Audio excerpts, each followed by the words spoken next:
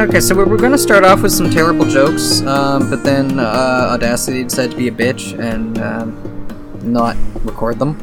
So, the important one was that a pile of cats is called a mountain. That was the one I laughed at. Yep. Yeah, the other ones were just some dumb thing about seagulls flying over a bay being bagels, and that you doesn't matter what hand is better to write with, because it's better to write with a writing utensil and not your hands. Other Not stupid in the jokes. sand. Yeah, but yeah. So that the cat jokes had started to segue into. I was going to talk about Magic: The Gathering Core 21 is out. The Buy a Box promo is a cat and a dog and they're best friends on one card together. It's a cat dog. Nice. Legendary creature, so it can serve as a commander, so I built a cat dog deck around it. It's mostly cats, because I have more cats than I do dogs, but... and it's surprisingly really effective. Like, the way the cat dog commander works, it's... Whenever you play a cat, you make a dog token. Whenever you play a dog, you make a cat token. And you can pay 3 and tap the commander and do damage to any target equal to the number of dogs you control, and gain life equal to the number of cats you control. And a lot of cats have abilities that trigger when you gain life, so you can synergize off of that, while also doing like targeted removal based on the number of dogs you have. I love the good boy deck idea. And then because I'm a terrible person, I put a Skull Clamp in there, which is a card that you can equip to a creature and it gives it +1 power, -1 toughness. The idea being that when you kill it, by giving it -1 toughness, you get to draw 2 cards. Because when the creature equipped to the Skull Clamp dies, you draw 2 cards. So, if I ever find myself needing cards, I can smash kitties and puppies and get cards out of them. No! That's terrible. Yeah, no, it's horrible, and it's even worse that it works.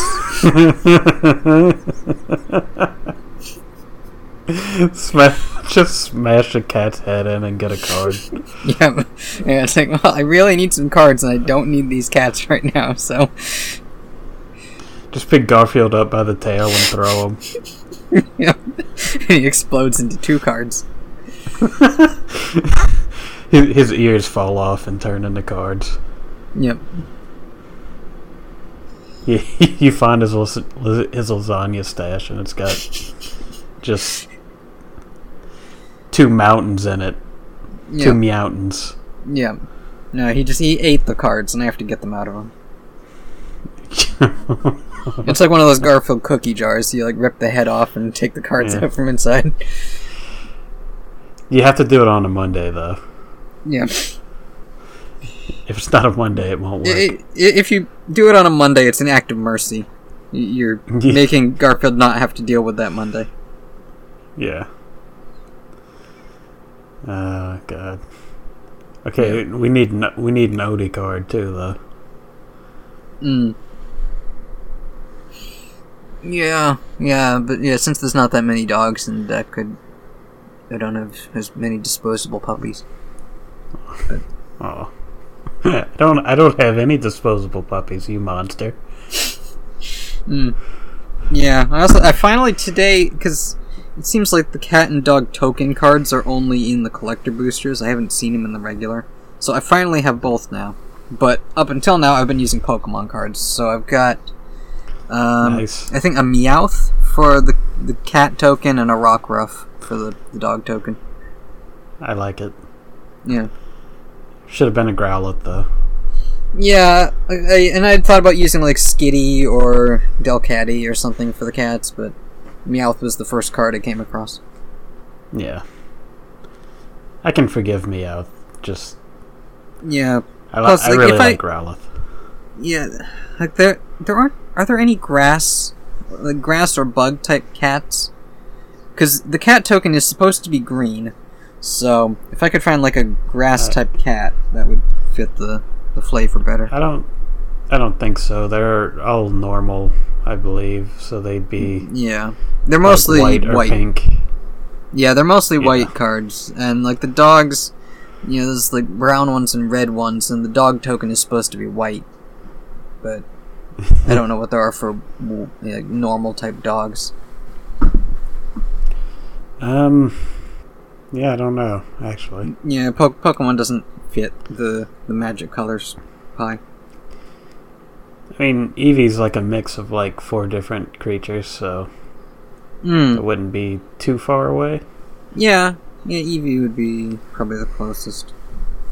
But yeah, I mean, there's a lot of cool stuff in the set. A lot of like reprints of cards that are important for Commander. Some new cards like Peer into the Abyss, where you make target player draw half their deck and lose half their life. Which you can either use to give yourself...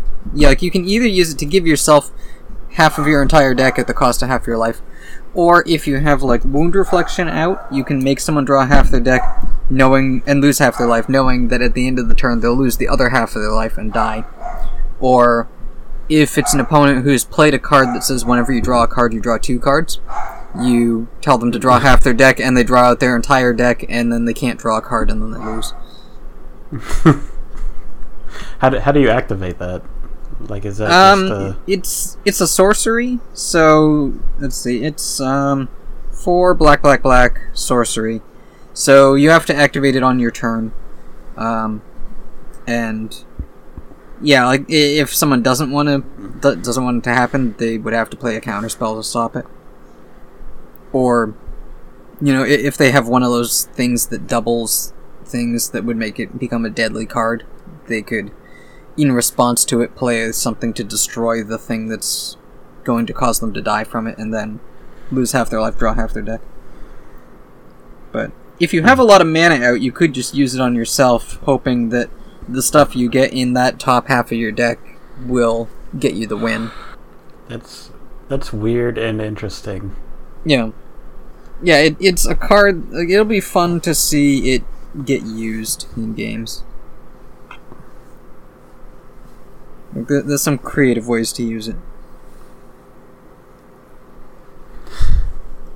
I like the idea of just killing someone by making them draw.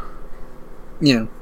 Yeah, it's like, oh, you're gonna draw 2 cards for every 1 card? How about you just draw all your cards, motherfucker? Yeah, play that, bitch. Go ahead. Yeah.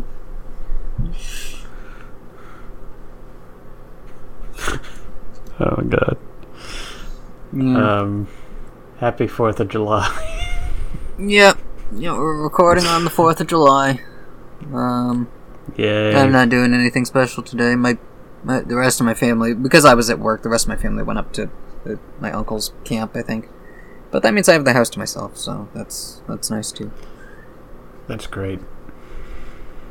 I get to watch all the porn I want now. I can go watch it on the big screen TV in the living room. Stream it over to me. We'll have a porn party. Yeah, if that wouldn't crash Discord, then I'd think about it. You won't even need to pixelate it. It'll do it itself. Yeah. Oh, let's see other recent things. Oh yeah, I forgot. I was going to talk about... Okay, so... the D&D game that I had been in is pretty well dead now. You know, it was... like, the DM wasn't really able to keep up with it, and so then I started trying to do my own campaign, which I'd talked about on here, but nobody really participated. They were all kind of drifting away, so it just fell apart. But another of my coworkers, I've known for a while, he was doing a campaign, and I decided to ask if I could join, and he said I could. So I've been designing my new character as basically I'm retconning to say that Elisa and like a basic version of her story happened in this world that I'm going to be joining, so that I can say that this new character is like a couple thousand years later. Like Elisa becomes a god at some point, and now this character is like a Sunday school teacher type person in Elisa's church. So she's like teaching like the fun sanitized versions of things that Elisa did. And just like singing songs, and like she's a bard slash rogue scout, because there's like some cool stuff you can do as a scout. So then I figured like, okay, why is she a scout? why she specializes in like nature and survivalism. So I'd said she runs like a Girl Scout troop for snakes. So, there's like a snaky Girl Scout troop. They sell snickerdoodles, and they and they teach people about how Elisa's like path to peace through like a strictly structured hierarchy is it gives people meaning in life. So yeah. So that's the fun character I'm brewing up, mostly as an excuse to keep doing the Elisa voice, but not have to reboot her character again. Oh man. Yeah. That's very good. Yeah, no, I decided what actually happened was that she killed Snek and absorbed his power and became a god so she could continue to oversee this empire that she was assembling, where that last campaign ended. But the Sunday school version is going to be that Snek, saw what she was doing and saw that it was good, and let her ascend to be a god, while Snek ascended to be something higher, some kind of world spirit, which is they're probably the lie that Elisa told everyone when Snek died.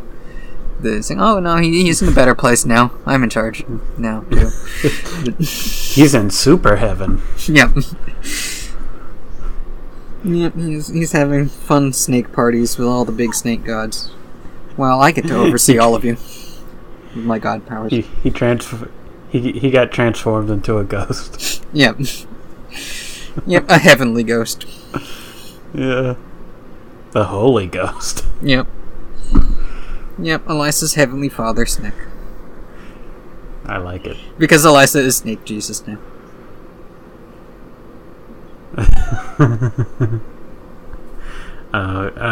So many puns I can go with, but I won't. Yeah. So that Tuesday should be the first session. I'm joining that. I've got the character sheet ready to go.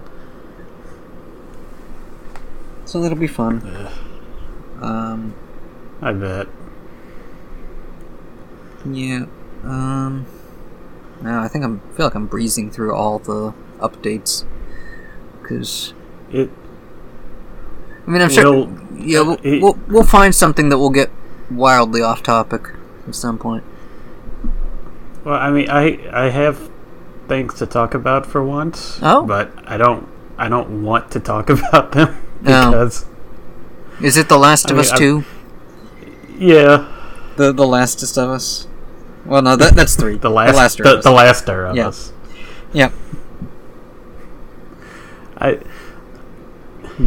The contest to see who will be the real Last of Us and who will just die before that happens. Because there could be only one Last of Us. It's two women beating each other up over which one gets to be the Laster of Us. Yeah. The one who lives gets to be the last, and the other one is just dead. And they were the second to last of us. So the loser gets to be the last, and the winner gets to be the Laster. Yeah. I guess in the first game would have determined who was the last. So the second game determines who's the Laster, and the third is who's the lastest. And if they go beyond that, then they just have to change the name. Yeah. And I've seen the Angry Joe review, which included footage, so I have a little bit more of a feel of like what the game is about and what's in the game now. I mean, he didn't like it, but he also really liked Joel, so. See, this is why I don't want to talk about it, because it's legitimately divisive, not like fake divisive, where it's just it's like Last Jedi divisive. Yeah, exactly. Like, it's not. It's actually really close to Last Jedi because, you've got the group of people who are being homophobes and shit like that. But I mean, you could just completely write them off. Yeah, but there's also people who dislike it for legitimate reasons, and then people who like it for the same reasons that other people dislike it. Right, because I I like it. It's really good.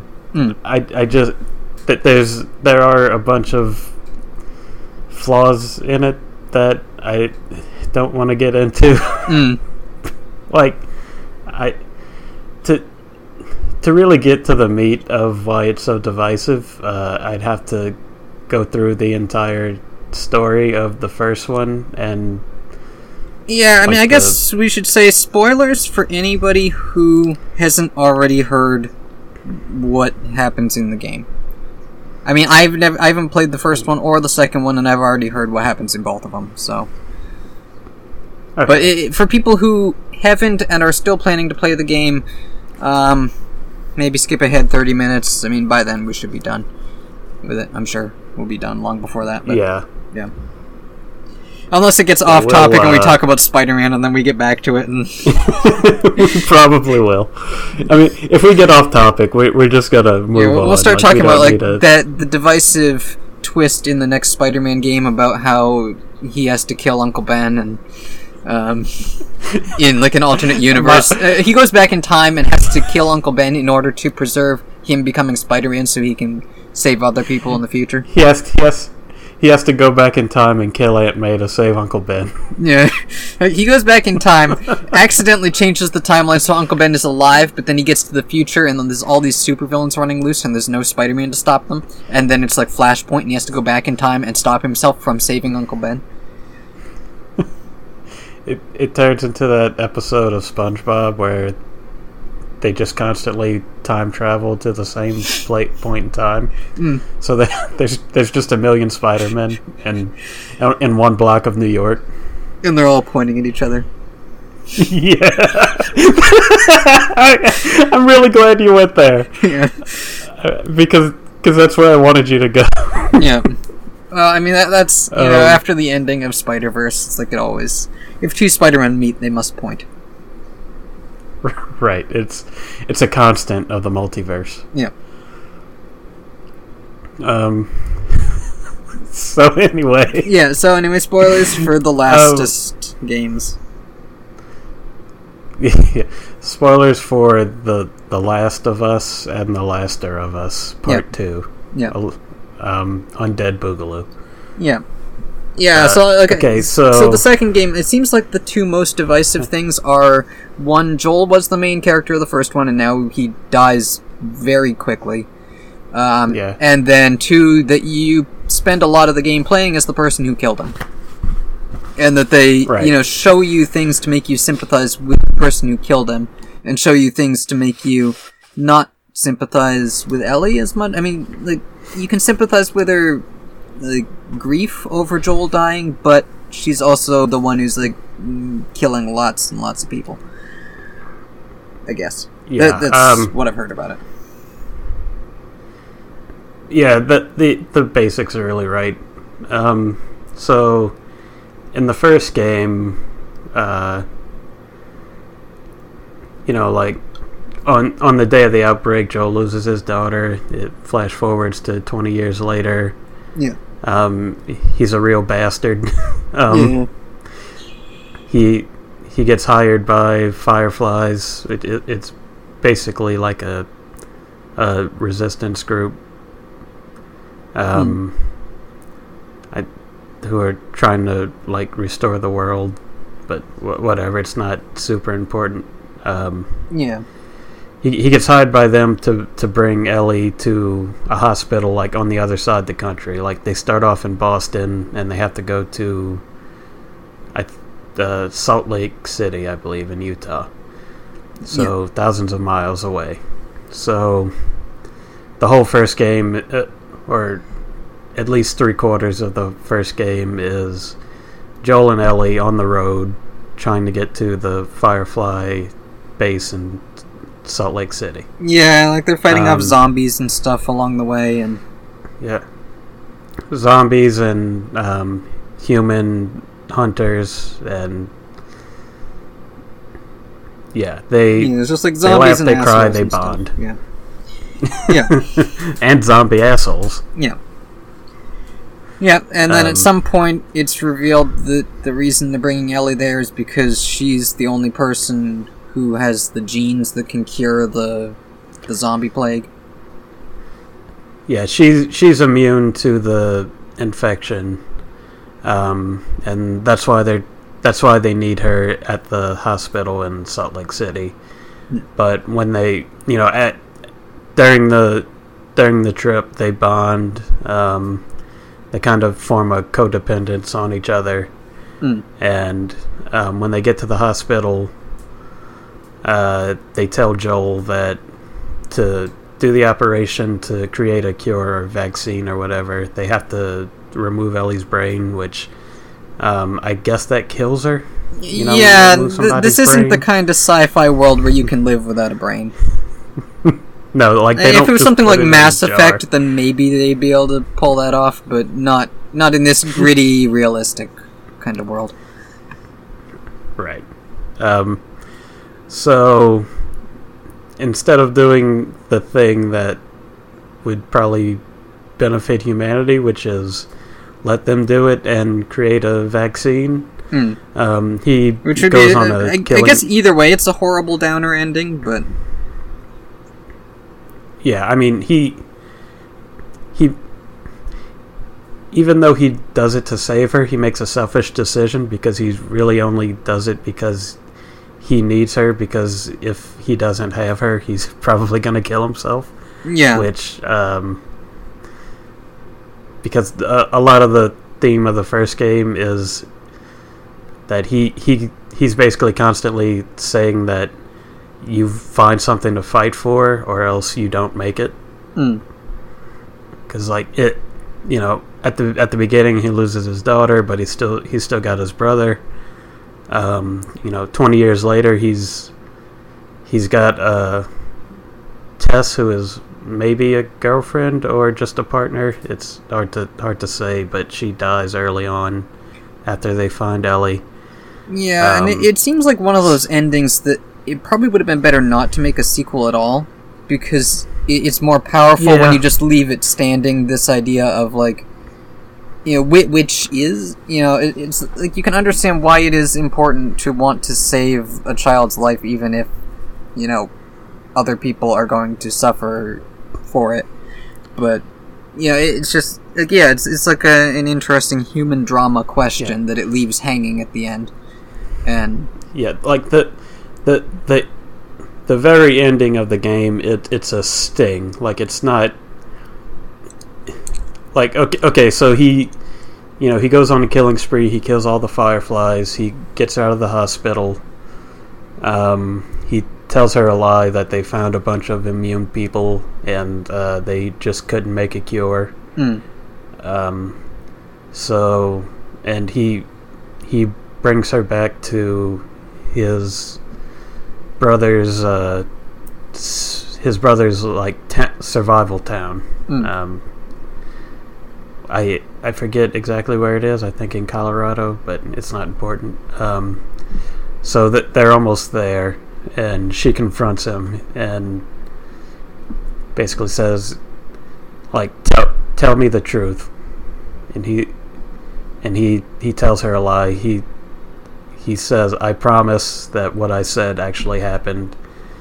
She, and the last 5 seconds are just her face, like, contemplating realizing what he that said. Probably her life was saved in exchange for so many other people's lives. Right, because she knows what a bastard he is. Like, how he does a lot of shitty things to survive, and that he totally would kill all the Fireflies to save her. So her head's basically spinning, and it stops with her looking him in the eye and saying, okay. It's the kind of ending that doesn't need a sequel. Yeah. And that's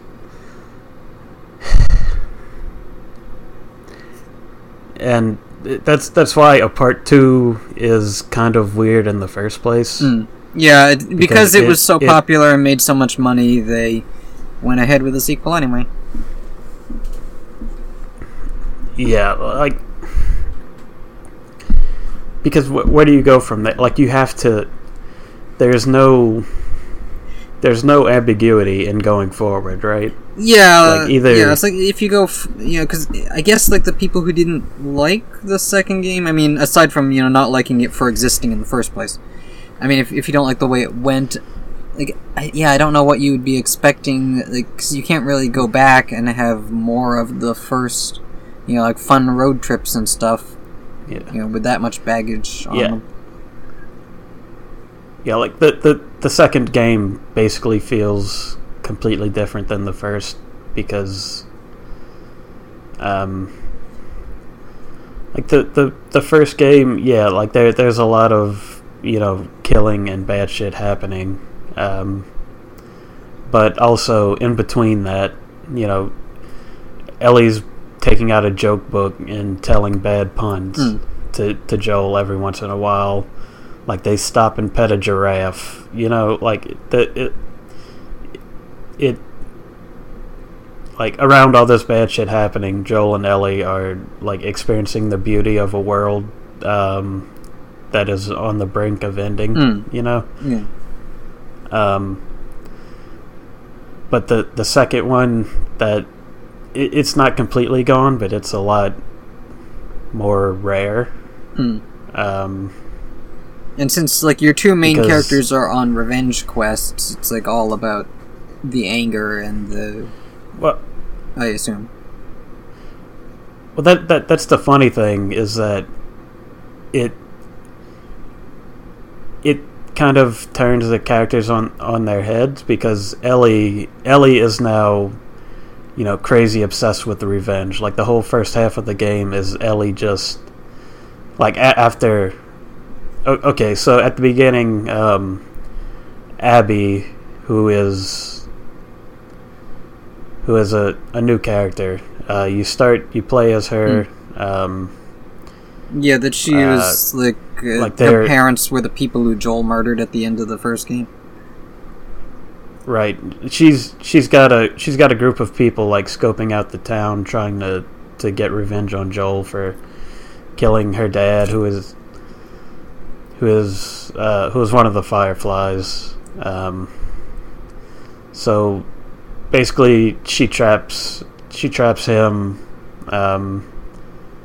She traps him in a building and is basically torturing him as revenge. Then Ellie comes in. She tries to save him, and Abby kills Joel right in front of her with a golf club. And see, when it's kind of hard to talk about, because when that happened, I'm like, man, I know he deserves it, because he, like, killing all the Fireflies at the end of the first game is insanely selfish, and it's implied that wasn't even the worst thing he's ever done. But it's still not pleasant to see something bad happening to someone. Especially someone who's been very humanized for you. It's not like, when you're killing a nameless stormtrooper in a Star Wars game or whatever, it's like, you don't know who they were, you don't know anything about their life, so... Right. So, I mean, after they kill Joel, they leave Ellie and Tommy alive. Tommy being Joel's brother, who runs the town. This is 4 years later, by the way. Okay. So it took them a long time to find Joel. Later. Right. They've... Like, the Fireflies have been disbanded and everything. It's basically just a small group of people who came in and are hunting for Joel. No. Okay, so they kill Joel, they leave Ellie and Tommy alive. They figure out that they're now in a group from Seattle. So Tommy basically tells Ellie to stay in town, and he goes off to take his revenge. Okay. But of course, she goes anyway with a couple of friends who are new, and so I assume you find Tommy dead by the end of it from his own failed revenge. No, he actually survives. Okay. But I don't want to go into too much detail, but basically, I mean, we've already warned people about spoilers. So. Well, I just mean because a lot of it is like character information, but it's told over like 30 hours, and I just don't want to drone on about it more than anything. Yeah. But Ellie brings along Dina, who is who, like, over the course of going from Jackson, which is their town, to Seattle, like they become girlfriends, and later on they find out that she's pregnant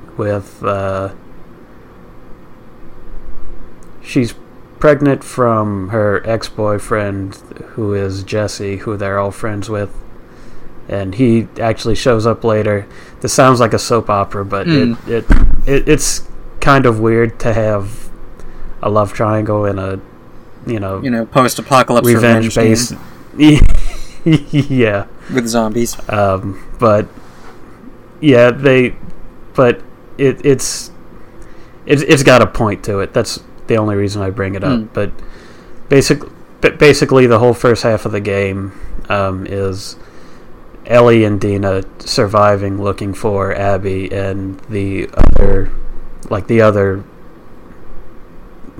7 or 8 people who were involved, and also looking for Tommy, because they don't want him to die alone, right? So basically, as they go, they find the people who Tommy has killed, looking for Abby, and they also find members of the WLF, who is the Washington Liberation Front, I guess. Okay. They're basically a rebellion from the military who enacted the quarantine of the city, I guess. And so there's the WLF, who they call the Wolves, because it's easier. Yeah, you just stick an O in there, and now it's a wolf. Right. And there's the Scars, who are like a weird cult, who was started by I guess a woman who was I don't know, you read the history and like little notes you find, but so much happens in the game that it's hard to remember exactly what happened. Yeah, I mean they're the more disposable baddies. Yeah, more or less. As far as Ellie's concerned, they're just a bunch of crazy cultists who just get in her way. Yeah. So, Ellie's going from point to point, figuring out where all the killers are. But pretty much every time she finds one, they're already dead. Like she finds one that Tommy's interrogated and killed. She finds one that the Scars have killed. And then by the end of the third day that they're there, she finds 2 of the people who were there, Owen and Mel, who she's trying to shake them for information on where Abby is. But she ends up killing them because they won't give her up and they attack her. But Mel ends up being pregnant, which is very distressing for obvious reasons. Accidentally so killed 2 Ellie's for basically... Oh, God. Well, three for one, because she killed Owen, too. Yeah. Well, that's if she killed them all at the same time. I mean, I assume she killed the two people separately, but... Yeah. But then you well, she shoots Owen. An accidental bonus kill. She shoots Owen. Right. She shoots Owen, so he's dead. And then she stabs Mel, who... so, in the corner of the screen, it had a ×3 kill streak instead of a ×2, so that's how she found out. Yeah. And then her rage wore off, and suddenly she felt bad about him. Oh, God. She launched the recon plane, so it's all good. But of course, this is the moment where Tommy comes in, and they all go back to the theater where they've been holding up. And Ellie's part ends with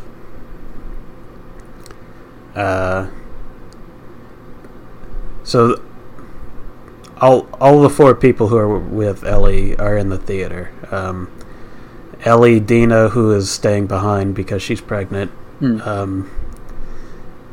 Jesse came back looking for them, so he's there, and Tommy is also there because they finally found him, or he found them, whatever. Yeah. So smash cut to a few days before. No, Abby is in the theater. Okay. She shoots Jesse.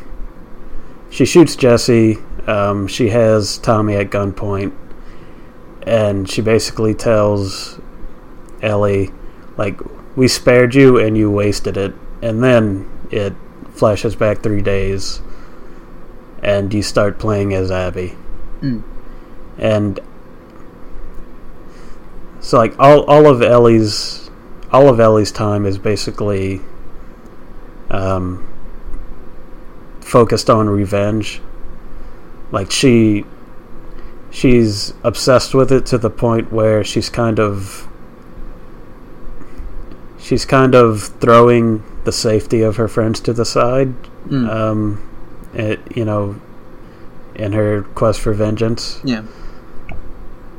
So she's being really, really selfish in that regard. But then we switch over to Abby, and she's going on patrol with other members of the 8 people who she was with. Like they show the wolf stronghold, which is just the football stadium in Seattle. You've got a dog companion named Alice, who Ellie kills later. And I mean, a lot was made about flashing back to petting the dog that Ellie kills, but they never bring attention to it. So I mean, okay, so it's like you kill the dog, and then later in the game you see what the dog was alive. That's how that plays out. Because like, you kill the dog from Ellie's perspective, but it's just a dog, right? Yeah, it's a dog that was attacking you. Right. But then you killed so you could get the cards out of his head. Right. Jesus Christ. Yep. But and then you see the dog at the beginning of Abby's. Yeah. And then you get to change the timeline and save the dog. Yeah. You find a time machine in Wyoming for some reason. Yeah. Well, having seen what already happened in the other interpretation of the timeline, now that you're in the flashback, you can change the future. Yeah. and then part 3 can be about the time rip that was created when you saved the dog. The twist is that the mushroom zombies are from a different planet that it's basically Doom. Yeah. Yeah, no, they're like the villain in the second Prince of Persia Sands of Time game. Like they exist because you fucked with time, and now they're coming to kill you. Yeah, you fucked with time, and time had a baby. Yeah. Yep, time is sending its mushroom babies to kill you. Yeah. Okay, where was I? The beginning of Abby's story? Yeah, about petting the dog in the alternate timeline. Right. Where the dog lived. So, yeah, it flashes back to the first day that Ellie's in Seattle. Abby, a couple of her friends, and the dog are basically out on a routine patrol, but they get ambushed by Scars and basically have a big firefight and make it through with some injuries. But anyway, like as the story, the whole, like seemingly the whole point of Abby's story is to show that, like, while Ellie is on this quest for revenge, she's basically just trying to get by. Like, you know, like she's trying, like, while Ellie's just trying to kill people and, you know, putting her friends in danger to do it,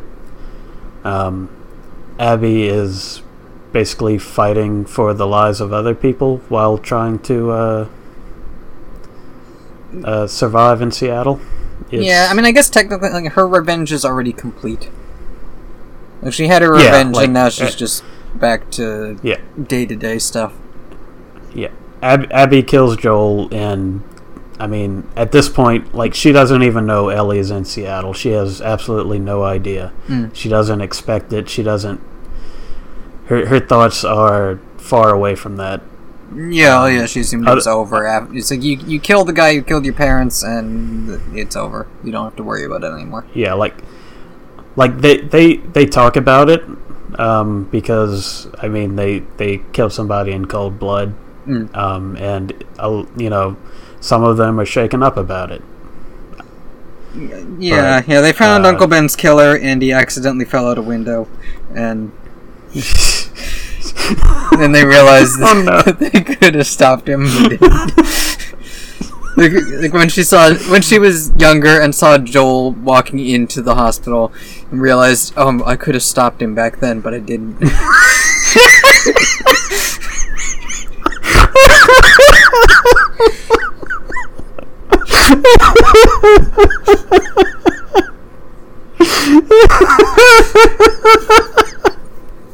And she was too busy fighting Bonesaw. Yeah. Yeah, and she was mad, so she just let Joel keep going. Oh no. Jesus and then Christ. He killed everyone. Yeah. And then she tracked him down to that warehouse. Oh god. I think that's about as far as I can stretch that Spider-Man metaphor. It gets pretty different after that. Yeah. Because even when he kills Uncle Ben's killer, he doesn't do it intentionally. It's usually an accident. Like, he scared him and he fell out a window. The version in the game is even funnier because he backs him up to the window and he doesn't even like creep up on him, like, you know, threatening him.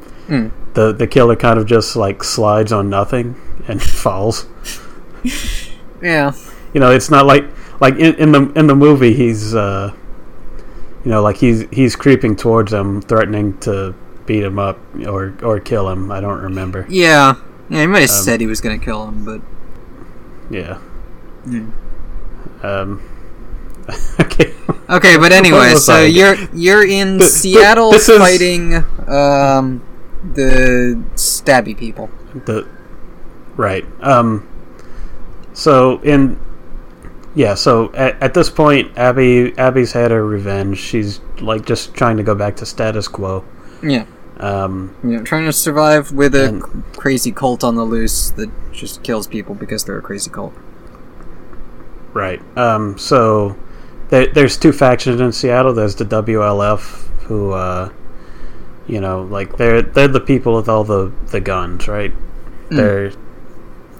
They're like exactly what you would imagine from like a militaristic survivor group in the post-apocalypse. And Abby is one of them now. And there's the Scars, who are a cult of people who live on an island, and sometimes go off the island to look for supplies, I guess. And people to stab. Right. So they're basically in a war, for reasons that aren't as important as the time it would take to tell them.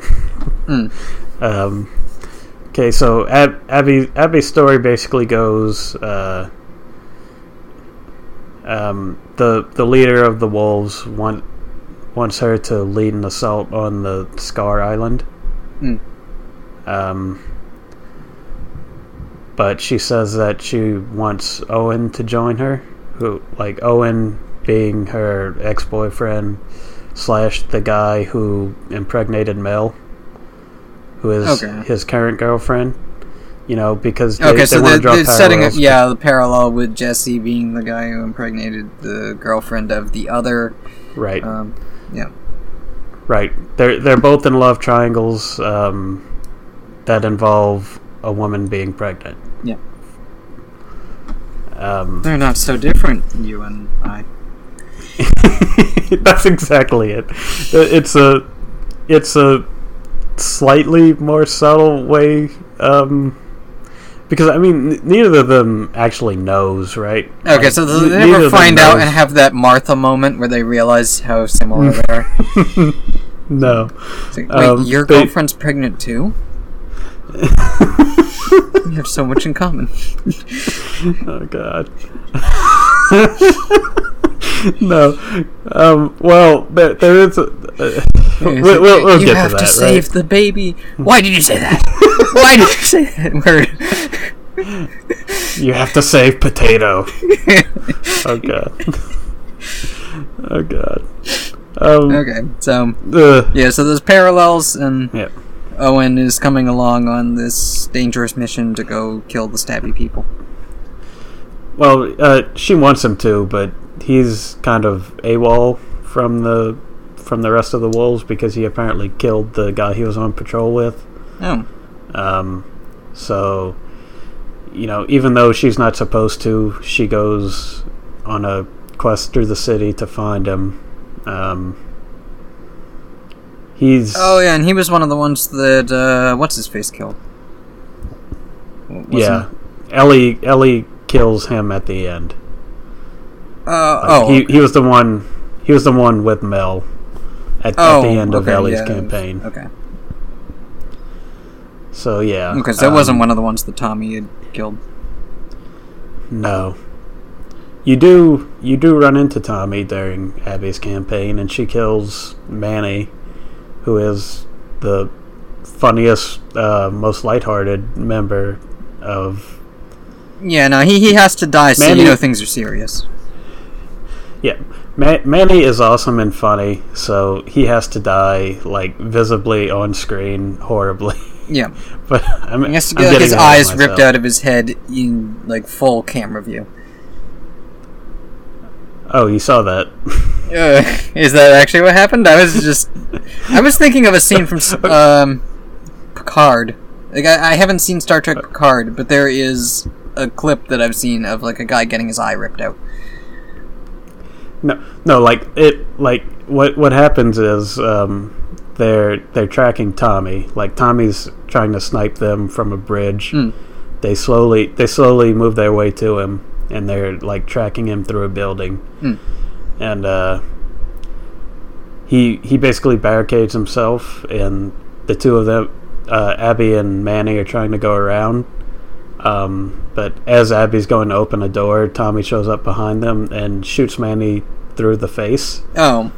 Okay. So he is basically missing an eye. Yeah. So that's terrible. But anyway, so Abby is. He was just going for that headshot bonus. Yeah.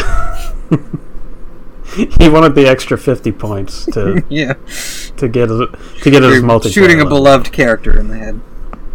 Yeah, he was trying to unlock the 8-time scope.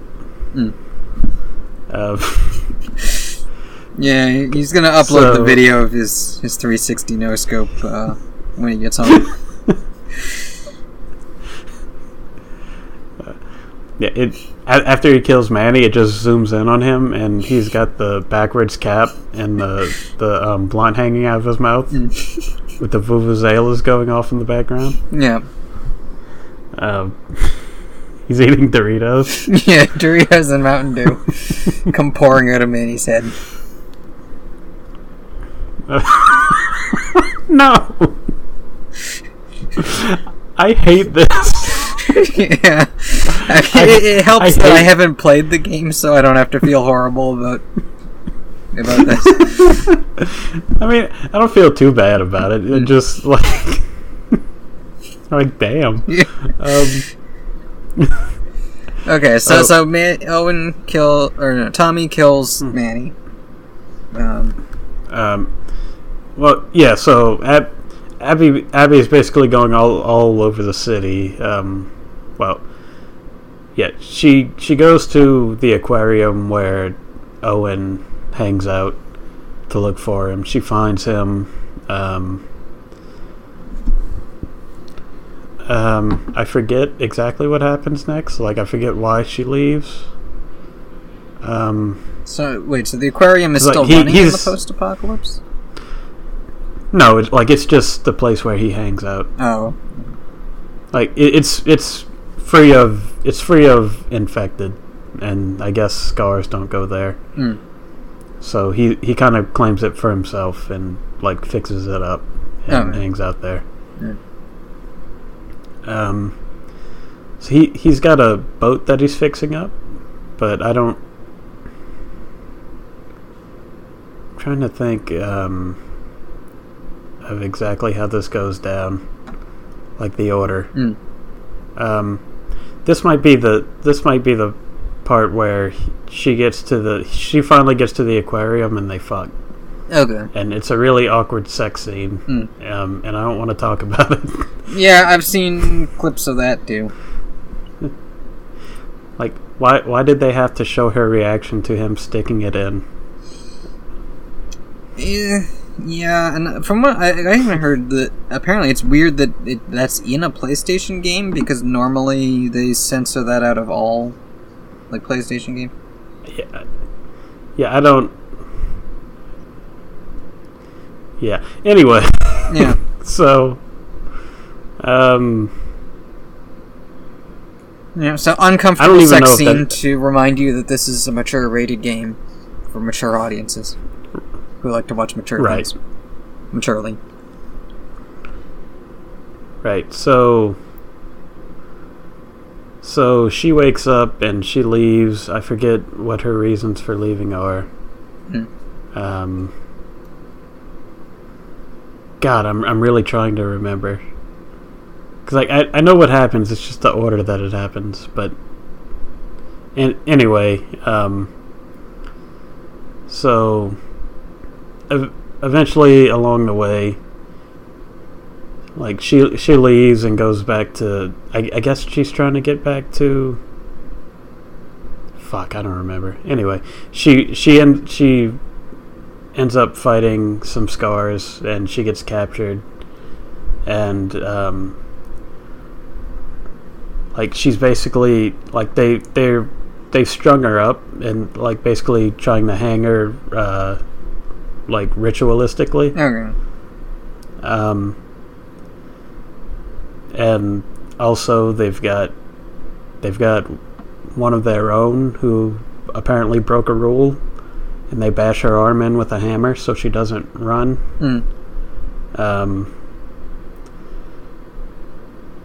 But then some arrows come in from the bushes, and so surprise rescue. Basically,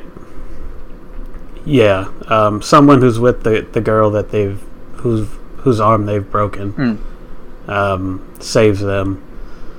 Well, the person with the bow and arrow kills one of them, and the person who got her arm broken is fighting off the other one, but they pull out a gun. They're about to shoot her, and then Abby comes swinging in from behind and chokes them out. So they're apparently all friends now. They cut her down, and now they're trying to survive in the night with infected attacking everywhere. And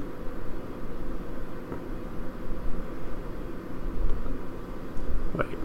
Okay, so then Ellie shows up eventually. This is Ellie, a lot happening in 3 to 4 days. Yeah. The thing is 3 days long. So in the first day, while I think it's while Abby is still trying to get to the aquarium to find Owen, is when she runs into these people who it's getting dark. She gets captured. She gets strung up.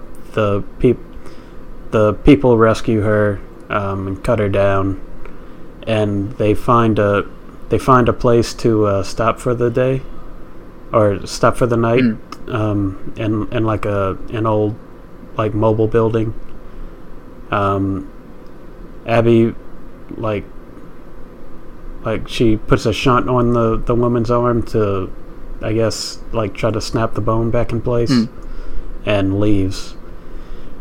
And then Abby gets to the aquarium and finds Owen, and they fuck. And when she wakes up in the morning, she feels guilty about leaving the people there, and that's when she goes back to find them. Okay. And so she brings them back to the aquarium, and they go back to the aquarium, and it's really awkward because Mel is there, and Owen and Mel are still a thing, but Owen just fucked Abby, so it's a whole soap opera situation. But Mel is also a doctor, and she's like, okay, we need to amputate this woman's arm, or she's going to die. But they have no surgical tools, so the young kid, Lev, goes with Abby to a wolf hospital to find surgical supplies, and they bond along the way. And the whole point of this is to just point out again that Abby is going through all this trouble to save two people she doesn't really know, while Ellie's on the rampage, just killing whoever she meets to try to get revenge. They're trying to, they don't directly point this out, but they're trying to, get it in the back of your head that Abby is not killing everyone she meets. She's just killing mostly everyone she meets to try to save these people. Yeah. And also it kind of parallels the first game where Joel was guiding this kid through the apocalypse. Now it's Abby guiding this younger kid who is probably early teens, I would say. So probably about the age Ellie was in the first game. So they get to the wolf hospital. They have to fight a bunch of infected and scars to get there. But at this point, Abby is she's AWOL. The leader of the wolves wanted her to lead the assault on the island. Yeah, and she's been gone on all these side adventures. Yeah. At this point, she's been gone for a day and a half, right? So, they basically want to capture her and bring her back to the leader. But one of her friends from the Fireflies lets her out, and you have to go down into the basement of the hospital and fight a boss, fight an infected boss, and get the surgical supplies, and bring them back to the aquarium so they can do the surgery. And then, so I think that's the end of the second day. And then, yeah, I know. Yeah, I know there's a lot of stuff happening, happening and I'm in kind like of a day. Yeah, but like the whole point of this is like I said before. It's just that Abby is at least trying to be a good person, while Ellie is just out for revenge. Like that's basically the point. It's like a they want to Goofus and get through your Gallant comic.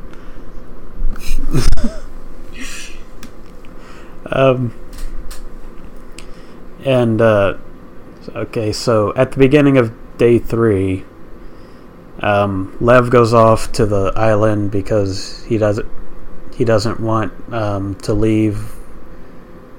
Oh, okay. So the reason that Lev and Yara, who is Lev's sister, Yara is the one who got her arm broken. She's older, and Lev is the younger one. He's the one with the bow who saved them when they were captured. The reason they're on the run from the Scars is because Lev shaved his head when he wasn't supposed to. Yeah, that'll do it.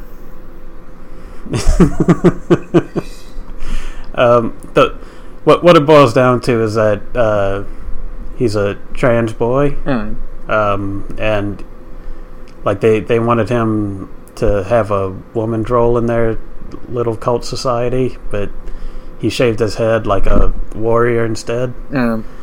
So yeah, you know, the SJW agenda is coming out in force now. Okay, yeah. That's I mean, a joke, it by sounds the way. so the game. Yeah, the game has 2 trans characters and a gay character as like major. No, I don't think Abby is trans. She might be. No. I don't. If it is, they don't specifically say. I think she's just a muscular woman. Oh, okay. Like she does look very masculine, but I don't think it's ever actually said. Okay. So I don't know. It's either way. It doesn't really matter. And like as far as the story goes, at least. So you know, now it's day 3.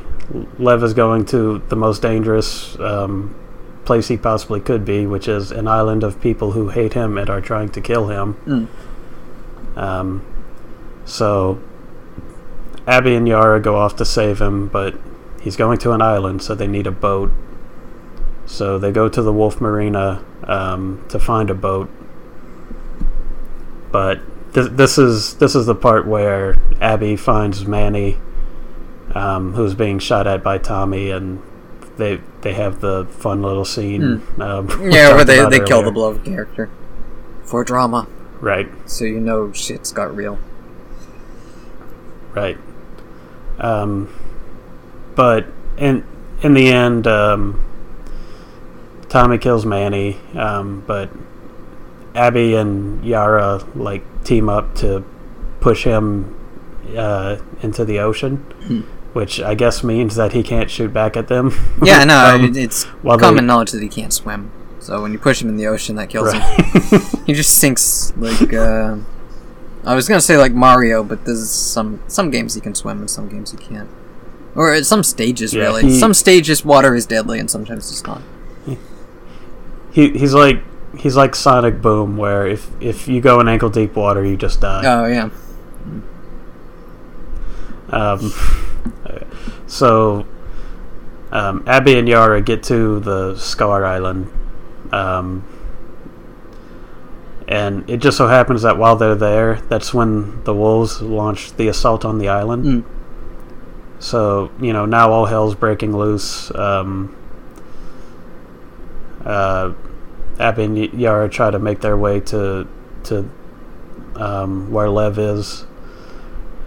They get there, and it turns out that their mom attacked Lev, and he defended himself, and ended up killing her, which, very scarring. Pun kind of intended.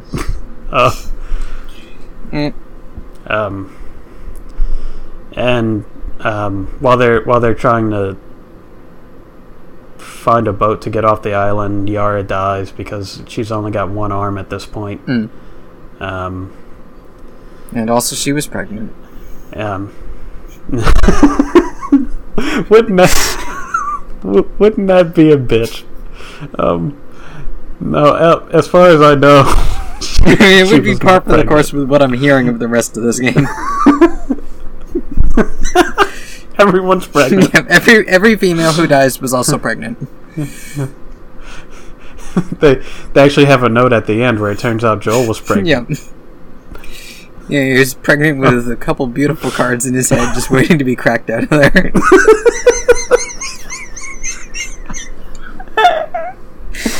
Oh no. Okay. So yeah, the island's in chaos. The wolves are attacking. The Scars are defending themselves. And Yara's dead. You have to fight off. Yeah, Yara's dead. Lev is kind of in shock because he just killed his mom and now his sister's dead. And there was a nice little moment where he's talking to Abby like, your people killed Yara. And she says, Lev, you are my people. Trying to say that, no, it's you and me against everyone. We're getting off this island. We're going to survive. Shut up and do it, basically. Okay, so she's officially decided to break away from the wolves and not be part of any of these groups that all want to kill each other? Yeah, at this point, she has just been completely fed up with everything. I'm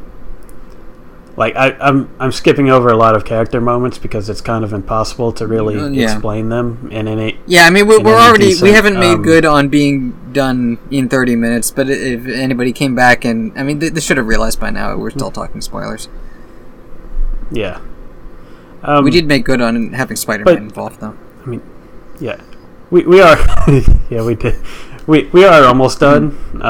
So, there's a big set piece moment. Yeah, where it sounds like she's doing all this stuff, and then just surprise Ellie's going to show up at the end. Like, oh hey, I was here too. Yeah. Well, just to say, she goes over it 3 or 4 times, where people ask her what the fuck is she doing, sticking her neck out for these people, and she says, I don't know. I guess I just feel guilty, and it's kind of ambiguous about whether that has to do with Joel or whether it has to do with,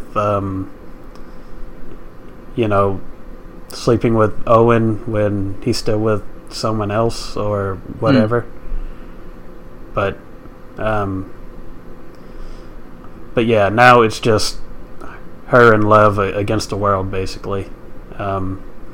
They have this big, action set piece moment where they're on a horse, they're riding through the burning Scar City. They're fighting off both sides. They finally find a boat, get to the aquarium, and find everybody dead. And they find Ellie standing there with Owen's head in her hand. Oh god. No, they find a map to the theater where that I talked about earlier, where they're hiding out. So that's when Abby and Lev break into the theater. They get the drop on Tommy, who's alone. So he's basically on the ground at gunpoint. Okay, so that's when you finally Ellie catch up with the end of the Ellie story. Right. The paths are finally converging. Abby didn't know anything about Ellie being... I don't think Abby knew that she was fighting Tommy. Like, she just knew that he was the guy who killed Manny. Yeah, like she just knew that he was somebody. He was somebody who was fighting with Manny. Like, it doesn't directly say that she knows who it was. But yeah, she gets the drop on Tommy. Ellie and Jesse come running through the door. She shoots Jesse. She's holding Ellie at gunpoint, and that's when we get to the conclusion of this part, where we find out who really is the Lester of us.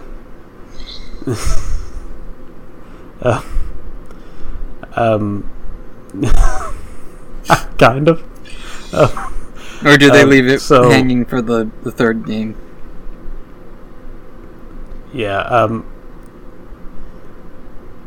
So Tommy is not the Lester of us. Yeah. He tried. No, he died too soon. He's disqualified.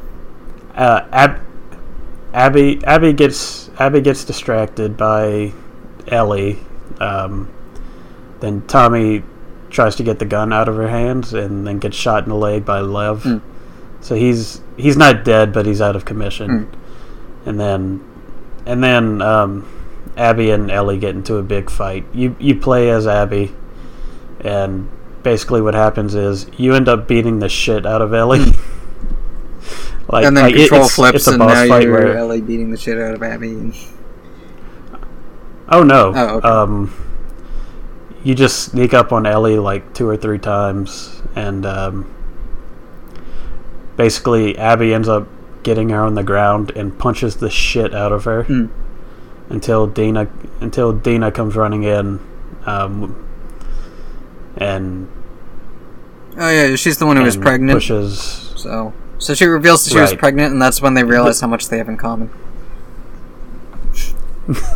No, the opposite actually. So Dina pushes Abby off of Ellie. Abby struggles with her and basically has a knife to her throat, and is about to kill Dina when Ellie says that she's pregnant. And then Abby in this moment is like, well, good, I'm gonna take from you what you took from me. Oh, so she wants the 2-for-1. Yeah, she's trying to go for the kill streak. Yeah. And then Lev comes in as basically like, Abby, no. So Abby thinks better of it. Lets them go, like, bloody and bruised, but still alive. She takes Lev and then leaves, and basically says, "Don't let me see you again, or I will kill you." And then we flash forward to, I don't know, I guess it'd be about a year in the future, where Ellie and Dina have a little farmhouse, I guess close to Jackson. And they have a nice little life with Dina's baby, who the baby's name is JJ, but Ellie calls him a little potato. Okay. Which is cute. So, there's just this little sweet moment of their life, and then Ellie has what I can only describe as like a PTSD flashback to Joel getting murdered, and then eventually Tommy visits and says that he's tracked down where Abby is, but Tommy can't go because he's one of his legs barely works because he got an arrow through it. He took an arrow to the knee. Yeah. Oh my god, I'm just realizing this. Okay, so that's when Ellie decides to arm the little potato and raise her to be the next the next revenge warrior. This turns into Commando, baby. The lastest of us is going to be when the baby goes on to revenge. quest to save Uncle Joel or avenge Uncle Joel. You know what's sad is that. You know what's sad is that I bet when they make The Last of Us 3, JJ/Potato will be the Lastest of Us. Yeah. I mean, it's like Game of Thrones. It'll be the person you weren't expecting is the last one. Oh God. Okay, so at this point, like, Ellie has everything she could ever want, right? Like, except for that revenge. Yeah, exactly. So she packs up and leaves. Okay, so she learned nothing from the entire game. Exactly. Dina basically says, "Look, I'm not going to do this again." You know, like, basically saying, like, if you leave, like, this isn't. You're never going to get this back. Okay, so Little Potato's going to have to avenge Ellie because Ellie will get killed doing this stuff. Apparently. Yeah. So Ellie goes to where Tommy said Abby was. She finds their boat, which is Owen's boat, that they apparently used to go to Santa Barbara, where fireflies were rumored to be. Because now Abby and Lev are on the road looking for fireflies to join up with. But Abby and Lev get captured by like a gang of like slavers. Apparently, they don't go. into detail, a different horrible cult because they already dealt with the first one. Yeah, like they have the look of like a biker gang kind of. That, but anyway. Yeah, they ran into a Morton Joe, and now they have to escape.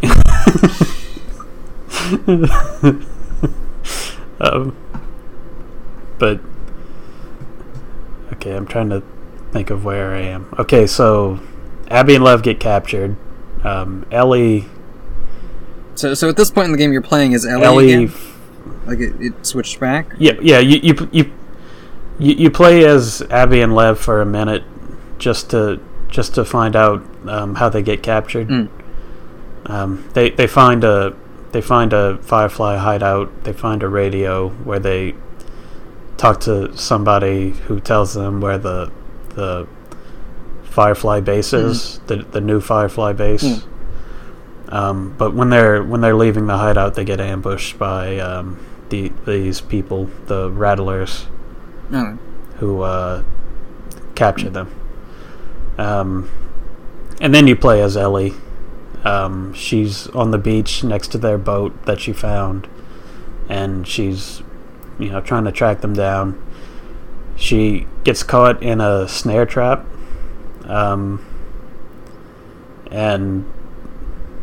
when she gets caught in a snare trap attached to a tree, and when she gets caught, she falls against the tree, and it punctures her stomach to the side a little, so she's wounded. But when the Rattlers come to take her down, she basically tricks them into getting killed by one of the infected, who also got strung up. And she gets them to tell her where the base is before she kills them. And she goes to the base, kills a bunch of the slavers, frees the prisoners. They go off and do their thing, revolting, apparently. And she ends up finding Abby on a beach where there's just dozens of people, tied to posts and left to die in the elements. It's really horrific and depressing. Wait, so is Abby freeing them, or is she killing people? Abby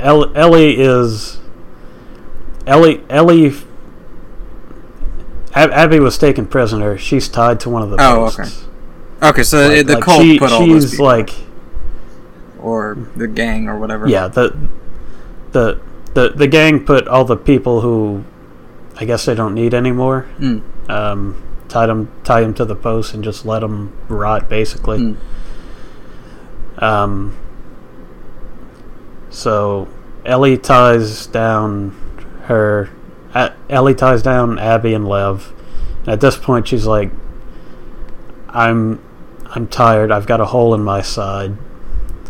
Like, this woman is skin and bone. She's probably been out here for days." So like, they just silently walk to boats that are in the water. Like, Ellie's contemplating leaving without killing Abby, but of course she turns back and says, "I can't let you leave." And then they get into a big dumb fist fight, which is dumb and stupid, and I hate it. Because it sounds like the game would have almost been more impactful if it ended a little while ago, before this whole revenge, ended with her leaving for the revenge quest. Yeah, I don't hate it, just because they're trying to drive home just how far gone Ellie is. But if it ended with her leaving her, perfect scenario there to go off on a revenge quest, that already kind of shows the point that she only cares about revenge now. Yeah. The whole point is that Ellie is too far gone at this point, right? Like, she's ride or die now. Like, she's left behind everything she's wanted just for this one thing that will not benefit her at all, right?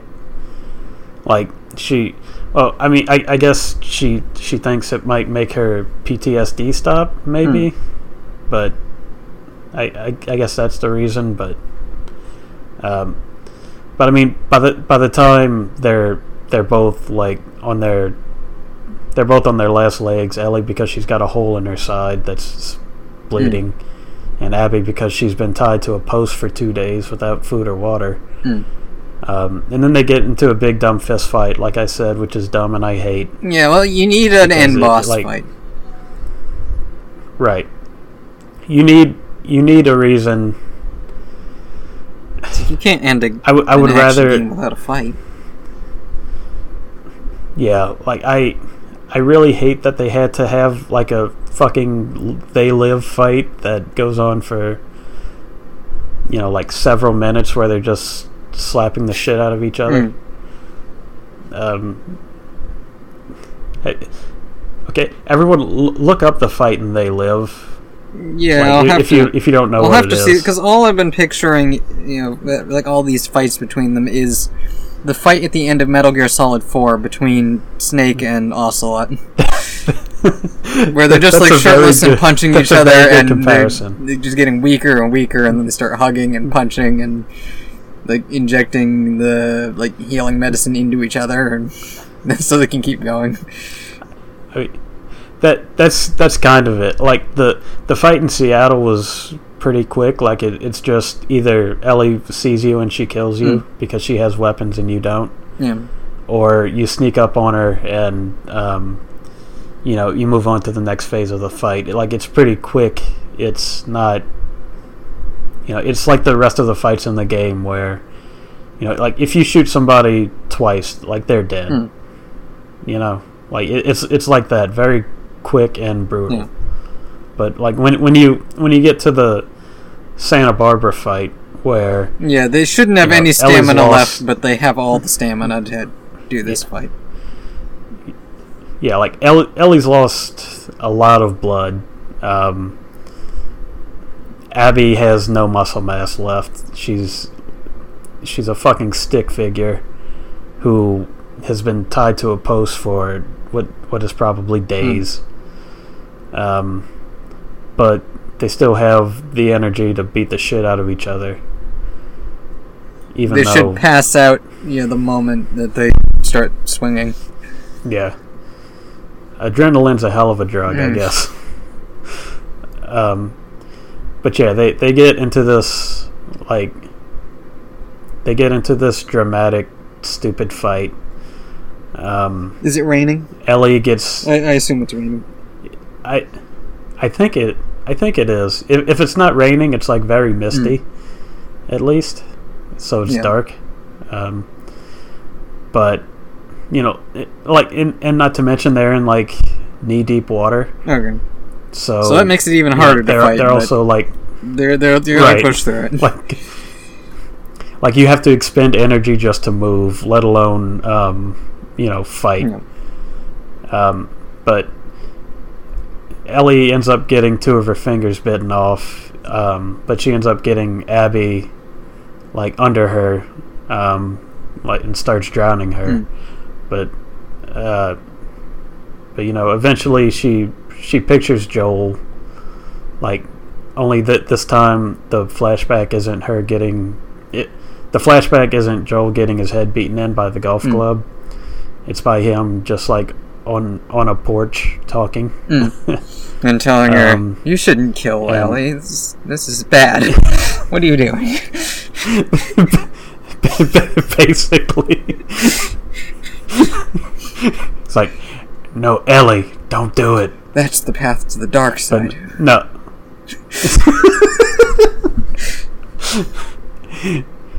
Anger leads to hatred.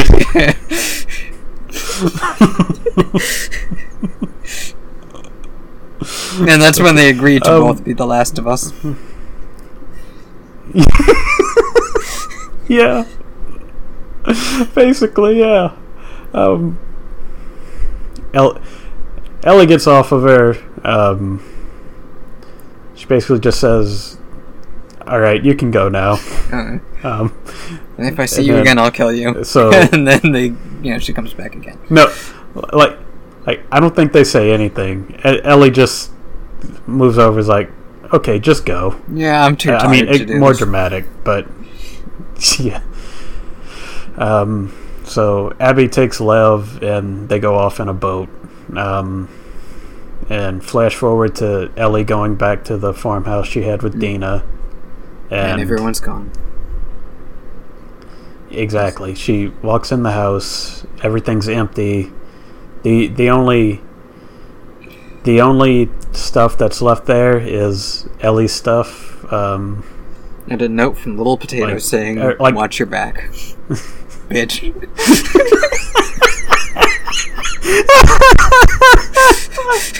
Because Little Potato is coming for her in part 3.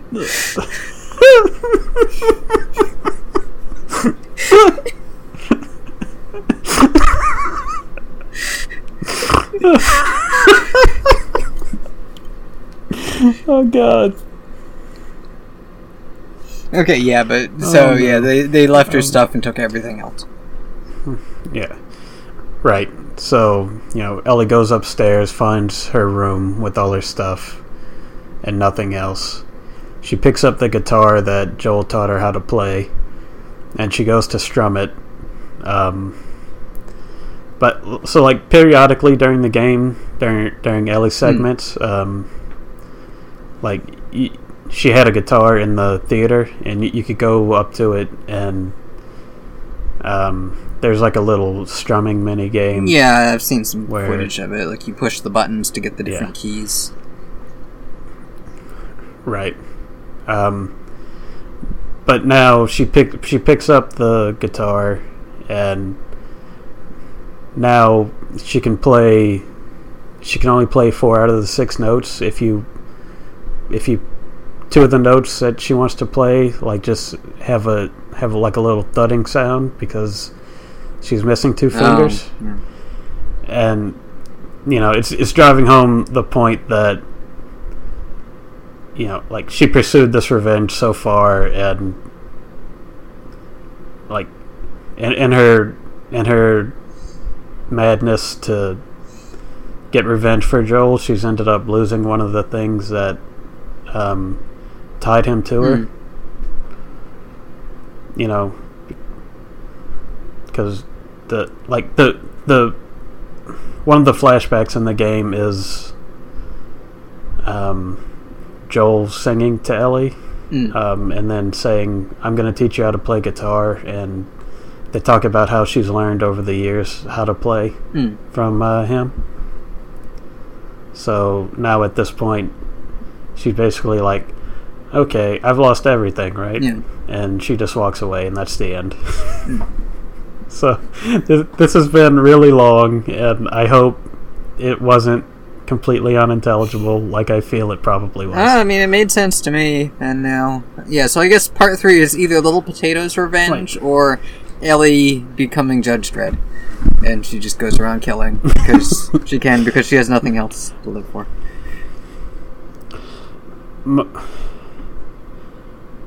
My guess would be that it's either... Or it's Abby doing stuff, although it seems like Abby...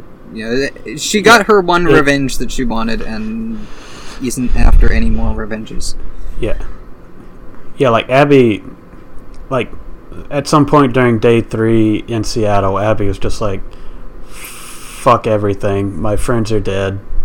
But now I've got this boy who I need to protect because he's basically all I've got now. We're going to try to find the Fireflies and start a new life. So that's where she is at the end. Ellie is, okay, I've lost everything, most of it because of my own stupid reasons. So she could basically go anywhere. Like, she could...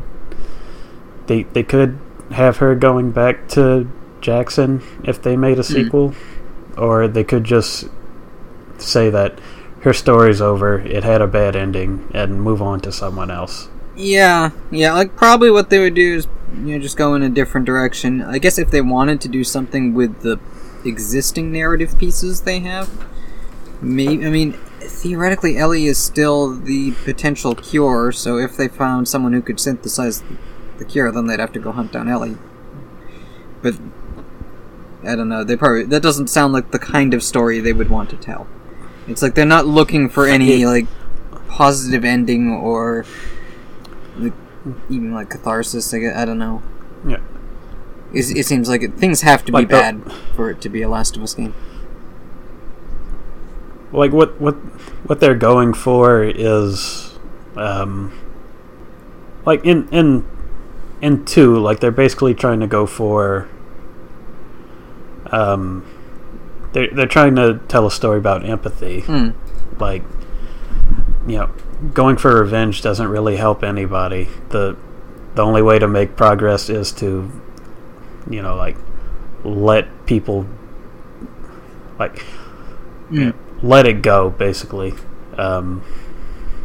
Like they're trying to say that everyone has their reasons of what they're doing. Like people are really upset. Like fans included are really upset at Abby for killing Joel, but also he fucking deserved it. Like he doesn't deserve to live any more than anyone else does, right? Yeah, I mean, well, it sounds like a lot of people die horribly in the game. It's just kind of a horrible death simulator. One of the weird things about it is that Abby and Ellie both kill like dozens of people, but they don't. They really don't matter to the story. Like it doesn't matter how many wolves Ellie kills, right? Until she kills Mel and Owen at the end of her story, right? Like as far as what they're trying to say, right? It doesn't really matter. Like that's just one of the things that doesn't work about The Last of Us, because they have you kill dozens of people and then, or I should say they have the characters kill dozens of people, because it kind of seems like it almost runs into like the Spec Ops problem of telling you that like killing is bad, but also a game that is fundamentally designed for you to kill people in interesting ways. Yeah. The difference in The Last of Us, at least, is that I don't think it's trying... Like, Spec Ops was actively trying to say, like, oh, look, you the player, did this. I don't think The Last of Us 2 is trying to go for that. Like, I think they're trying to go for... Yeah, I mean, it does seem like these are the decisions the characters make. Yeah. Yeah, like, they did put in more work on making the characters be fleshed-out characters and not Mr. Soldier Guy from Spec Ops. Yeah, like the characters are making the decisions to kill all these people. Like, you are just the... Which almost seems like it'd be better suited to like a movie than a video game, because like video games, the player is an aspect of the game, even if you're just making the movie of the game happen. Yeah, I don't know if it would work, because like a lot of the interesting things about The Last of Us is just when like you're just going around like exploring with somebody, and you know, like they just have random conversations that you can kind of like. So it's almost like a 3D visual novel, I guess, for how the story is being told. That it's you can explore aspects of it that you wouldn't get out of a flat picture, but it's also like the characters and their choices are scripted. Like, they're not things that you should feel you have any agency in, really. Yeah, like I guess they want you to, like, the characters all have their own agency, right? Like, they're gonna do what they're gonna do, like, regardless of what the player wants. But because in most games, that's like, you know, if something happens in a cutscene, it's like, okay, that's a character choice. But yeah, but like, if there's like I guess like a mandated, you know, you need to kill this person to proceed, then that, I guess that is more of a character choice than your choice. Yeah, like I think what they're going for is that, like, the characters are all making their own decisions, like, but you feel it more when you are the one following through on those decisions, which is something you can't get from, you know, movies or TV. Like, you know, like, not that, oh, you're the bad guy killing all these people for no reason, just that. Yeah, like, I can see how that would be divisive depending on whether you really empathize with the motivations of the person that you're playing. So it's like you're carrying out their actions and you feel like that is a thing you should do, or if you already from the start disagree with what they're doing and you have to do it anyway because the game wouldn't happen if you didn't do it. Like, the Ellie's whole story in this game is her, you know, going down this spiral of, like, she loses one thing due to someone else's decision, but she loses everything else due to her own obsession with getting revenge. And like, so, like, seeing someone make a decision like that in a movie is one thing, but when you go along with her, you know, and actually have to, like, when you go along with her step by step and actually have to go through the process of getting the revenge that she's looking for, at least I think, like, you can get more attached to her. Like, you can feel more of what she feels, like, rather than and the same with, you know, like, switching perspectives to Abby. Like it flashes back to her dad, who is the surgeon who was going to remove Ellie's brain in the first game, and it flashes back to him, like, saving a zebra, whereas you know, Joel and Ellie got to pet a giraffe, but Abby and her dad got to save a zebra because apparently the zoo animals are still living. But anyway, when you go back and see like the reason everyone feels the way they do, and you get to like experience that firsthand, like I feel like it means more like when you go through it like as a player rather than a secondary observer, you know. Like I don't know if I'm explaining I guess myself. at least it's like you determine the pace that the story happens because you are having to do something to make it progress. Right, like you I guess because I could see, you know, since it is, you know, such a long game, it would be more comparable to like a TV show than a movie because of how long it takes for that development to happen. But I guess even with a TV show, you can always just walk out of the room and go grab a snack or something and miss parts of it, where in a game you have to be, you know, pushing the buttons to make it keep going. Yeah, like you as a player, you're in it, right? You can't be halfway into it, or else like the story doesn't progress. You know, like I don't know if I'm really explaining it that well, but no, I mean it makes sense, I think. Yeah. Also, during a flashback at the end, so during gameplay, during Ellie's part, it flashes back to moments of her and Joel. Like there's one where, for one of her birthdays, it flashes back to when Joel brought her to like a science museum.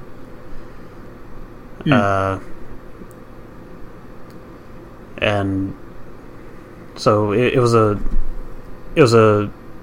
just a happy memory for her. And then there was another flashback where they like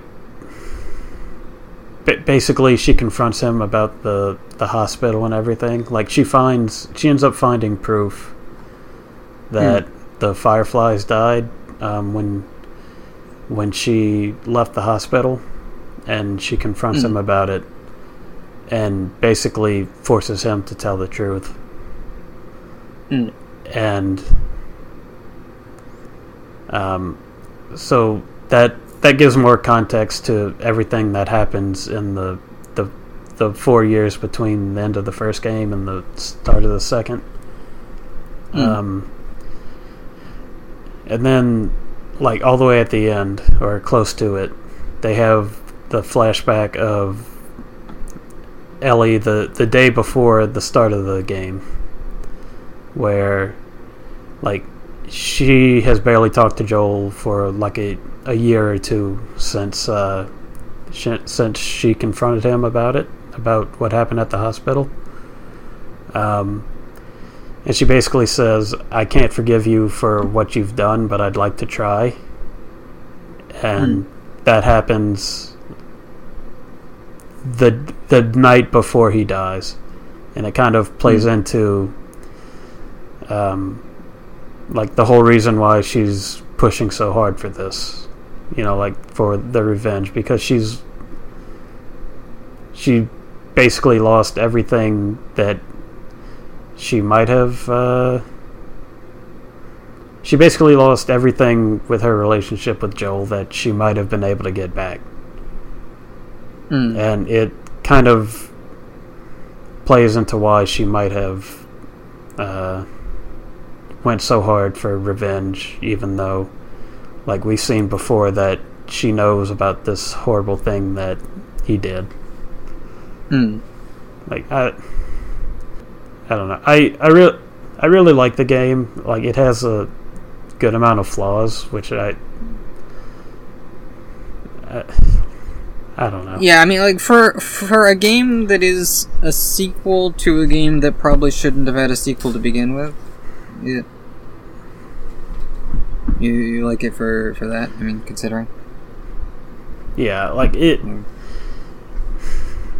does what it's trying to do very well. It's just that some people don't like what it was going for. And some people are just... Like, some people just... There's a certain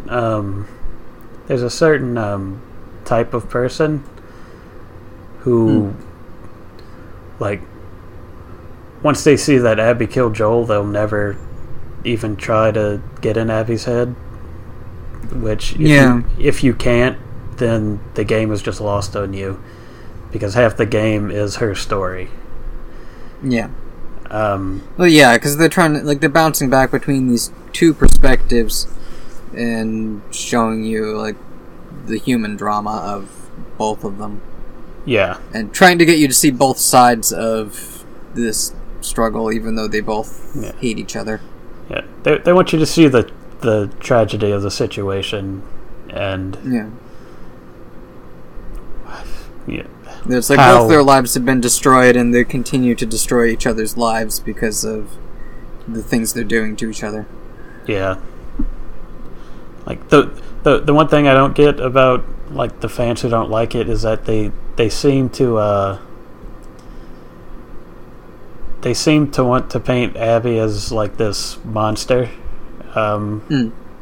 Because... But like, at the end of the day, like, she killed Joel, she got her revenge, but she didn't kill Ellie and Tommy when she could have, and probably logically should have. And then later in Seattle, she doesn't kill them again, even though she logically could have and should have. Yeah, like should have, because they just keep coming back. Right, like the first fucking time... Ellie is like a horror movie villain. You don't kill her and she just comes for you again. Yeah, I mean, shit, the boss fight against her was... Like, she'll basically... If you get anywhere near her and she knows you're there, she'll just pull out a shotgun and kill you in one hit. So, I mean... Yeah, fighting a player character sucks. Yeah. But yeah, like, some people who played the game, like, just see Abby as this monster because she killed Joel, but that's not... Yeah, because I guess, like, depending how closely you connected to him in the first game, and also that the whole first act of this game is continuing that Ellie perspective before they flip it on you. Yeah. I mean, I guess some people just don't like getting, quote-unquote tricked. But yeah, I mean, it does seem to have like the kind of thing where people were mad about Metal Gear Solid 2 because all the trailers promoted it as a new Snake game, and it was a Raiden game. Yeah, and like all the trailers for Last of Us 2 showed it as like a new Ellie and Joel game, and most of it isn't. Well, the Ellie game, like, Joel was barely in the marketing, which is true to form because he's barely in the game. Okay. But, like, what I'm trying to say is that, like, some people don't like Ellie, some people don't like Abby, and that's okay. But also, some people just didn't even try to like Abby, and I don't think that is okay. Also, we went for, like, the whole show instead of, like, 30 minutes. Yeah, no, I mean, I've already decided the title is probably going to be The Laster of Us 2, or something like that.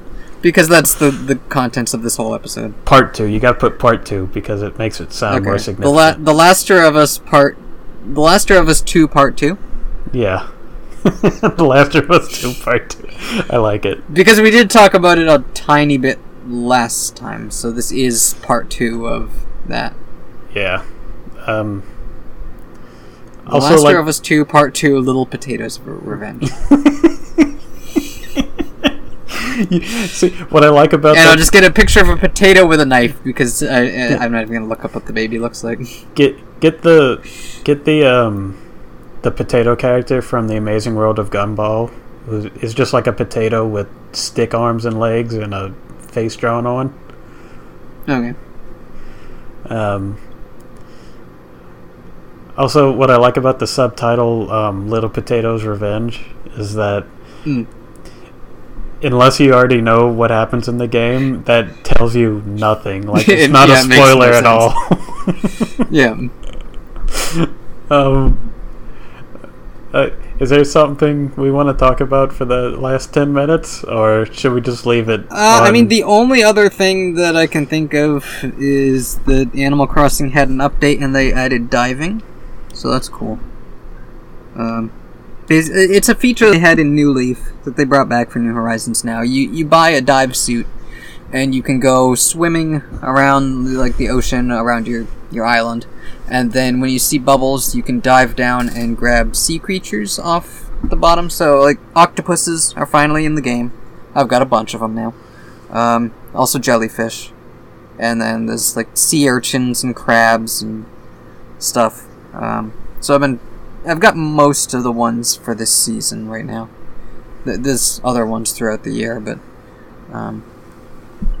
yeah, like they added that feature in, and I just heard today that they also, as part of the update, they finally fixed the thing with the guests, because it used to be you get 5 guests a week, Monday through Friday, and they had made it so that Leaf, Sahara, and Kix were always going to be one of your guests every week.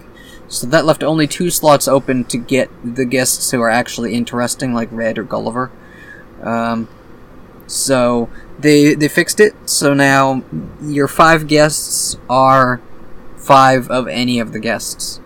And I guess it's also like part of the algorithm that if you get one, then the next week it will give you ones that you didn't get the previous week until, you know, if there's like an open slot, like you've already, like, you know, there's some left over. You could get one twice, but mostly, you know, there'll be more variety. You'll get to see the guests more often.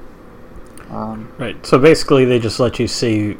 They changed the system to let you see more than what you would probably before. Yeah. No, you'll get to see like the full rotation more often instead of those same 3 and then 2 others randomly decided. Right. Okay, that makes sense. So, yeah, and that, because like the ones that they had mandatory before were like Sahara sells you specialty like wallpaper and carpets and rugs, which, you know, there's some cool stuff to get there, I guess. Kix sells special shoes that you can't find at the regular tailor shop. Like shoes and like bags, but like he doesn't have a huge selection. It's not that exciting for Kix to show up usually. And Leaf sells like special flowers and bushes that aren't usually available in your town, which for me is really boring because I've made my town into like a desert / Legend of Zelda world, so I don't have a lot of flowers. Right. So every time Leaf shows up, I just ignore him because he's got nothing to sell to me.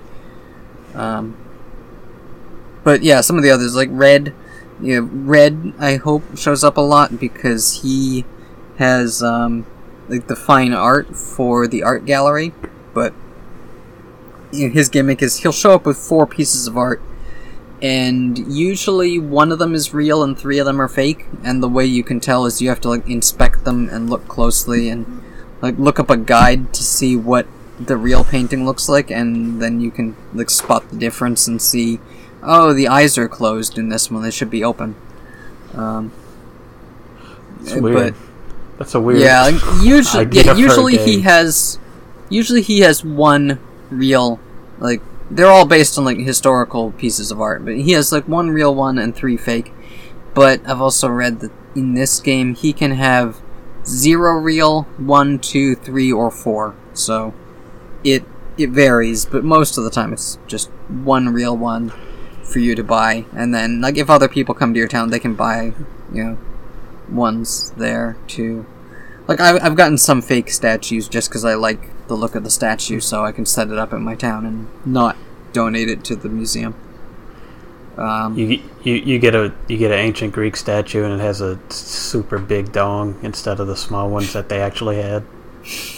I mean, there is Michelangelo's David, and it does have a dong.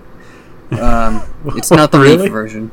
Yep. Nice. Yeah, they got Michelangelo's David with a dong. I've got Venus de Milo. I have a fake Venus de Milo as my topless goddess statue at the Oasis Shrine in my desert. That's interesting. Yeah, and then like Mannequin Piss is in the game, but I think he's a Gulliver item. He's not considered an art item, even though he is based on a statue. But yeah, because Gulliver, he washes up on the shore, as a guest, and then you wake him up and have to go find the parts of his communicator so he can call a ship to rescue him, and then he'll mail you the next day an item that is based on like not necessarily a piece of art, but like something from like another part of the world. It's like world historical culture things. Like you can get pyramids and like the Sphinx, and like a lot of like different hats and stuff from like different cultures. Do you think the new weirdest part of Gulliver's Travels is when he went to an island and saw a bunch of naked statues and they had a dog that sang to him? I mean, considering the book Gulliver's Travels had, after the part that everybody knows, where like he's on the island of little people and then went to an island of giant people, then he went to like a flying city full of people who were on drugs, I think. And then he went to an island of horses where the horses were in charge and people were like horses, I think. I haven't read it since high school. Yeah, no, the third and fourth parts of the book don't get mentioned a lot, and that's where all the really weird shit happens. You could be 100% right or completely bullshitting me and I would not remember. Yeah. No, I read it in college, so I remember that. Because, like, the first two parts are the parts that, way back around when the Gulliver's Travel book came out, there wasn't such a thing as, like, children's literature, but it was starting to become a thing, so teachers looked at all the books they had and decided which ones were fantastical enough to be rebranded as children's literature. So, like, the first half of Gulliver's Travels was that, because it's like, hey, we got this fun story, it's a guy, and he's big, and there's all these little people, and, like, one of their houses catches on fire, and he pees on it to put it out. Wait, is that what happened? I can't believe Geoffrey Chaucer, ripped off that Jack Black movie. Okay, yeah, Chaucer was a completely separate person, but... I know, I'm just fucking... I'll roll with the bit, yeah. Yeah. So Gulliver, the Seagull, is a character... I guess there's a new update. There's like a pirate version of Gulliver who will show up. And I don't know what kind of... I assume he'll give you items from the pirate furniture set, but I don't know. Gulliver. Yeah, that's his name, Gulliver. They did the pun. Yeah. And you're required to have a dive suit, so I assume that means he'll have you, like, diving for treasure or something. I want to go diving for that booty. Yeah, and then, let's see, other guests. There's CJ and Flick. CJ is the Chip Jr., because Chip was the guy who headed up all the, like, the fishing tournaments in past games, but now I guess it's his son. He runs fishing tournaments, but also he'll show up and you can give him fish, and he will send them off to his mysterious partner, who everybody's already figured out is Flick, because they're probably a gay couple. But yeah, he sends Flick the fish that you give him, and Flick will make a model out of them, because Flick is a chameleon who is like a punk rocker kind of person, who also, like, he takes art commissions. So when he shows up, he likes bugs. So you can give him bugs and have them turned into an art model. But if you give CJ fish, he'll send them off to Flick to make those into a fish model. So you can get, like, art pieces based on fish or bugs. I've collected enough octopuses that if they offer making models, I can get an octopus model when that happens. I like the phrase octopus model. Yeah, it's too bad we already have a title. We'll use it next time. Yeah. No. Yeah. Whenever I get an octopus model, I'll bring it up again. Nice. And I think the only other guest is Label. There's these 3 hedgehog sisters. 2 of them run the tailor shop, Mabel and Sable. Did they go fast? No, not really. They're not that kind of hedgehog. Okay. They also haven't had like 400 sexual encounters like Sonic.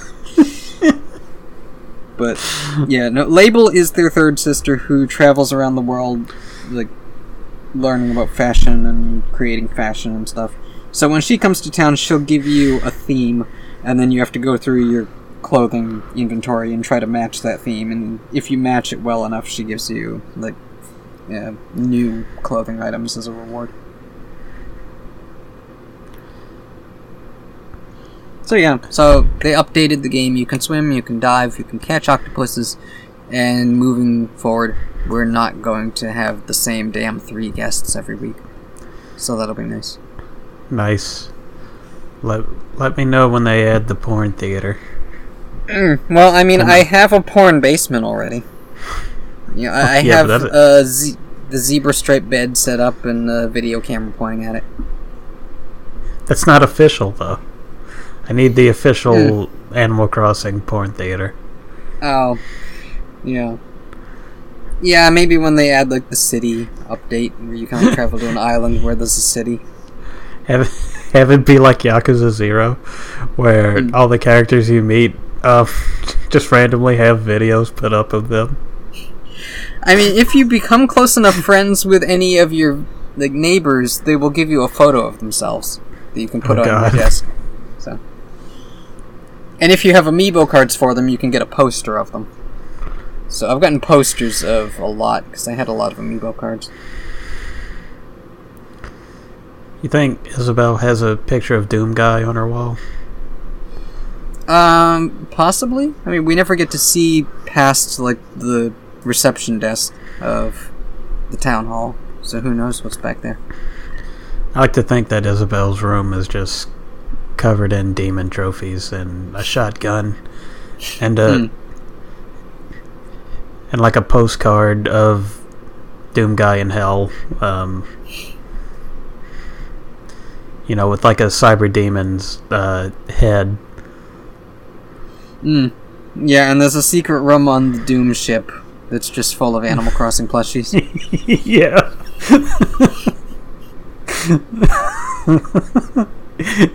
He's got a whole plushie palace. Yeah. He's got a little fort made up of Animal Crossing plushies and amiibos. Yep, and the Doom Guy Funko Pops from the first game. Yeah. And the room has a radio in it that just plays Weird Al constantly. Just for no reason. The Doom Guy's just a big fan of Weird Al. Yeah. Yeah, it's music for demon slaying by. Like, while everybody else is hearing, like, Rip and Tear, he's listening to Weird Al. Yeah. Okay. And we're up to 2 hours, so. Yeah, I'm starting to get tired, if you can't tell. Well, yeah, you've talked a lot more in this episode than in probably any other episode. Yeah, I actually talked about something I was into, which actually doesn't happen that often. Just because I usually don't have things to say. Which is good, because I was running out of topics very fast. Yeah. Next week, I'm going to go into detail about which Ratchet and Clank games suck and which ones don't. And create a top 10 list of all the best porn of the new character. Oh, but then I would have to actually look into that, and then there would be a lot that I probably wouldn't want to see. But you never know until you try. I really don't want to see the new Lombax girl fucking Captain Quark. Is Captain Quark popular enough to have crossover stuff? Just give me a minute. I'm gonna go to a certain website and see how many hundreds of that pairing there already are. Yeah. Or just Captain Quark in general. I also just realized it's July, which means we are closing in on that Ubisoft presentation. It's probably happening, maybe, at some point. There's only 5. Okay. Do any of them have a Lombax girl? I'm not gonna look. I expressly said that I would not look. Well, you said you wouldn't look for Lombax girl, but you didn't say you wouldn't check all the Captain Quark to see if she's in there. Look, if I have to see Captain Quark's balls, it's not gonna be on purpose. Oh, you're gonna wait for it to happen officially. It's gonna happen. It's gonna happen on accident one of these days, but it's not gonna be on purpose. Yeah, someone's gonna send it to you after hearing this episode. Yeah, fuck you, Eugene. Don't send me that.